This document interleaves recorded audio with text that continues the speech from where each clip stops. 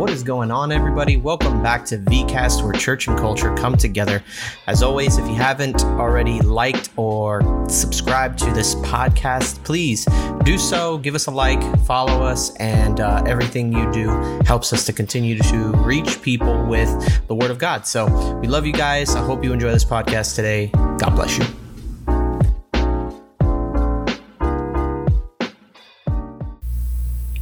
Hello, everyone, and welcome back to VCast. I'm your host, Jacob, and today I'm here with a guest, Mr. John. Say what's up, John. What's up, guys? All right. So today's video, we're going to be going over the topic, I am new. It's going to be in Ephesians chapter 4, verses 17 through 24. We're going to have a little discussion about what it means to be new. That's sort of the main idea of this entire episode. So we're just going to get straight into it, all right? So obviously the term new and being new and wanting to be new is not unheard of within obviously the Christian culture and the kind of stuff that we might hear on a Sunday or even when we read our word. Wanting to be new is something that the whole world has in common. All people have in common, whether they're Christian or atheist, whether they read the Bible or the most popular magazines coming out right now. There's always a formula given to people on how to be new, right? So my question for you, John, is why is being new so attractive to people? I feel like the reason why being new is so attractive to people is that people always have this mindset of, oh, like I'm alright, but I could be better. Like everyone always sees that like there's always an issue that needs to be fixed. So I feel like the thing that's very attractive, not even just in Christian society, but in society in a whole, is that there's always something that needs to be fixed, something that could always be better, could be improved upon. It's like, oh, I don't like the way I am right now. I need to be better. Yeah, it's sort of like our nature in a way to kind of, like we're our worst critics. We're always going to criticize ourselves the worse than anybody else.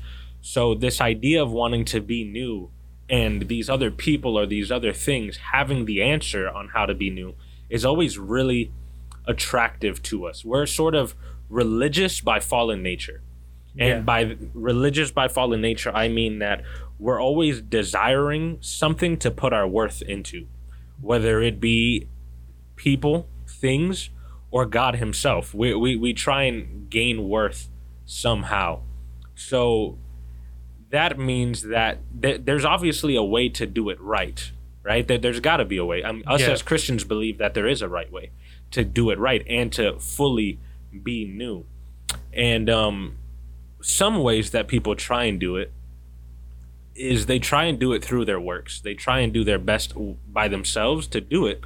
And we believe that when you try and put it into your own hands, it doesn't work out that way. And my another question that I have for you that I hope that you can answer is, why is it harmful to think that our actions or our works are enough for us to be saved or to be new? Because the thing I love about Christianity, for that question, is that the thing I love about Christianity is that we're the only religion that we accepted the reality that we can't do it. And that we've also accepted the reality that it's only by a powerful God and a powerful Savior that we can. So I think the false assumption we could have whenever we think that we could be enough on our own is that no matter how hard we try, no matter how much stuff we do, we will never be satisfied because we always think that there's more. Or we're always like you said earlier, that we were our hardest critics. It's like, oh, when we do stuff, we were like, oh, but it's not enough. Or I could have done it better. I could have been more fluent. I could have been more this. I could have been more that. So even no matter what we do, even if it looks perfect to other people's eyes and our own eyes, it'll look like garbage. But with the thing about Christianity is that we can hold on to what Jesus has done, hold on to what he has done for us on our behalf. So that's what I love about Christianity, and love that we're that one religion that does it different. Yeah, that's exactly where I was. That's the exact direction that I was heading. And it's this idea that since we are our hardest critics, what we do will never be enough. So when we get to that next level, when we get to this next step, we're always going to be just focusing on the next step ahead. And we're always going to try and be better. Even when you get to that point, let's say 5 years from now, you want to be at this place. When 5 years pass and you get to that place, you're going to set a new standard again. Because now you're not going to like where you are 5 years, right? But the good thing about Christianity is the fact that we put our faith in someone who is enough. Yeah. And it doesn't get better than him. So there is no, it could be better when it comes to Christianity because we've been given better.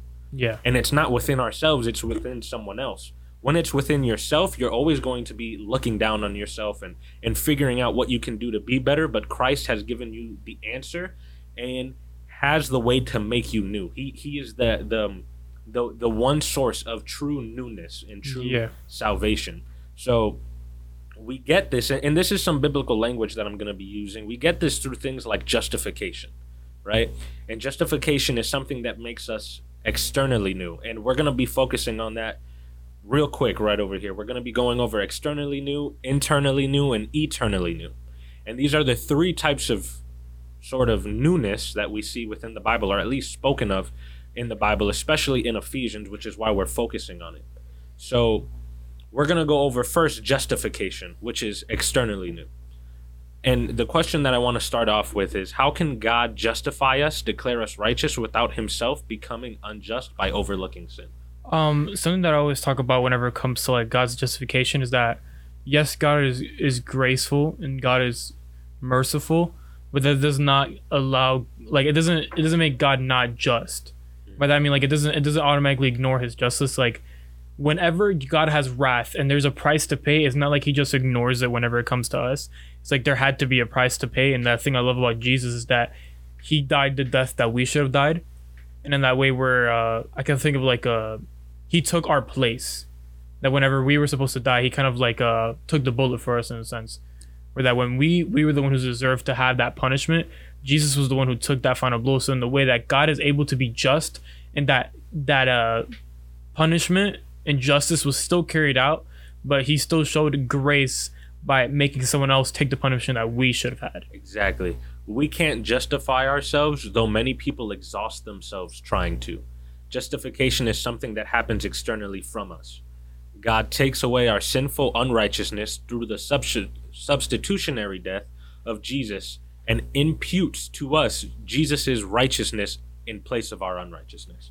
That's justification. It is an outside source, not something that we do within ourselves, but something that's happened outside of us. And that's the sacrifice and death and resurrection of Jesus Christ. Yeah. And now that we've covered justification, which is the external newness, we're going to go over regeneration, which is the internal newness. Now, the word regeneration only appears twice in the Bible. It's described both in the New and Old Testament by a constellation of images. Examples include partakers of the divine nature, new creation, and new heart. But in Ephesians, how is it mentioned? Well, in Ephesians, regeneration it's spoken upon as becoming like a new man, as becoming made alive together with Christ, as created in Christ Jesus.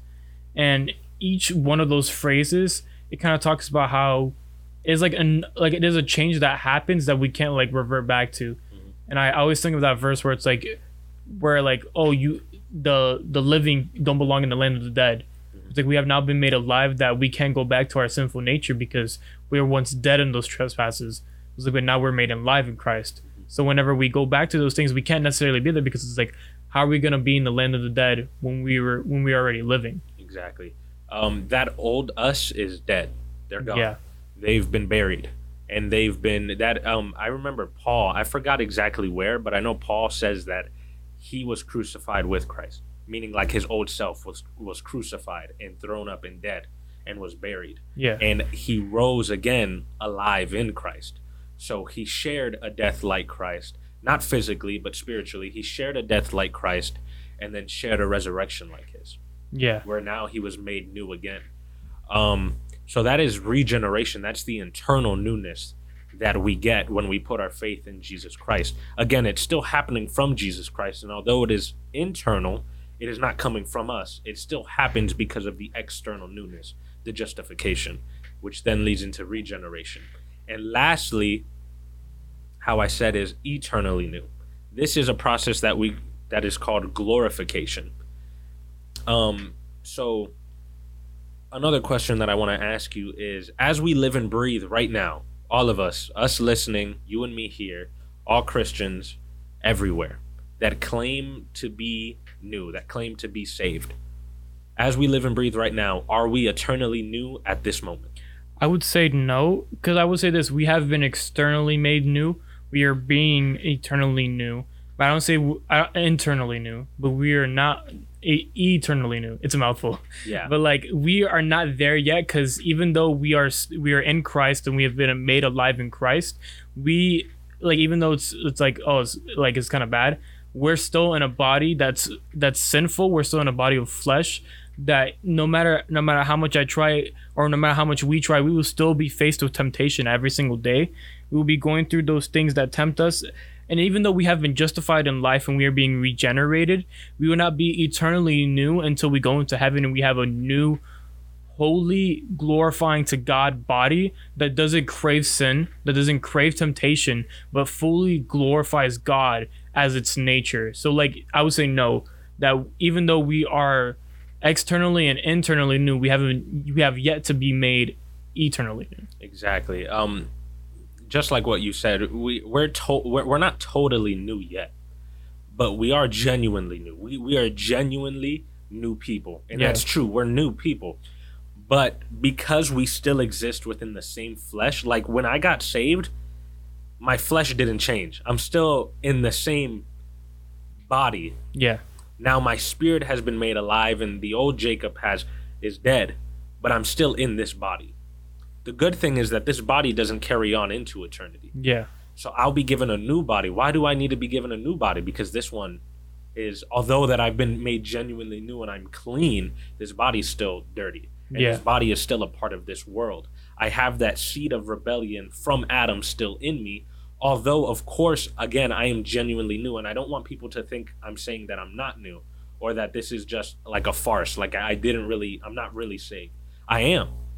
And as God sees me right now, he sees me as blameless and holy before him because I'm covered in the blood of his son. Yeah. But my body, this person that I am, I still struggle with temptation. I still struggle with sin. Not willingly, of course. 1 John says that you don't make a habit of sinning. And no longer do I make a habit of sinning. But I fall short every day, which is why I need that justification that we talked about every day. Justification and regeneration are a lifelong process that you'll go through your entire time here on earth. So the promise of the gospel is that one day we'll die, right? I mean, that's not the promise that the gospel makes. We all know that we're going to die. But the promise is that one day when I die, and if I die in Christ, I will be made completely and totally new in eternity with Jesus Christ forever. Exactly. Thank you guys for tuning into our podcast. I hope that you enjoyed yourself. If you did, don't forget to give us a like, a follow, subscribe, comment, and share this podcast with as many people as you know so we can get the word of God out to everyone, everywhere. We love you guys so much. Thank you for tuning in, and we'll see you guys on the next episode.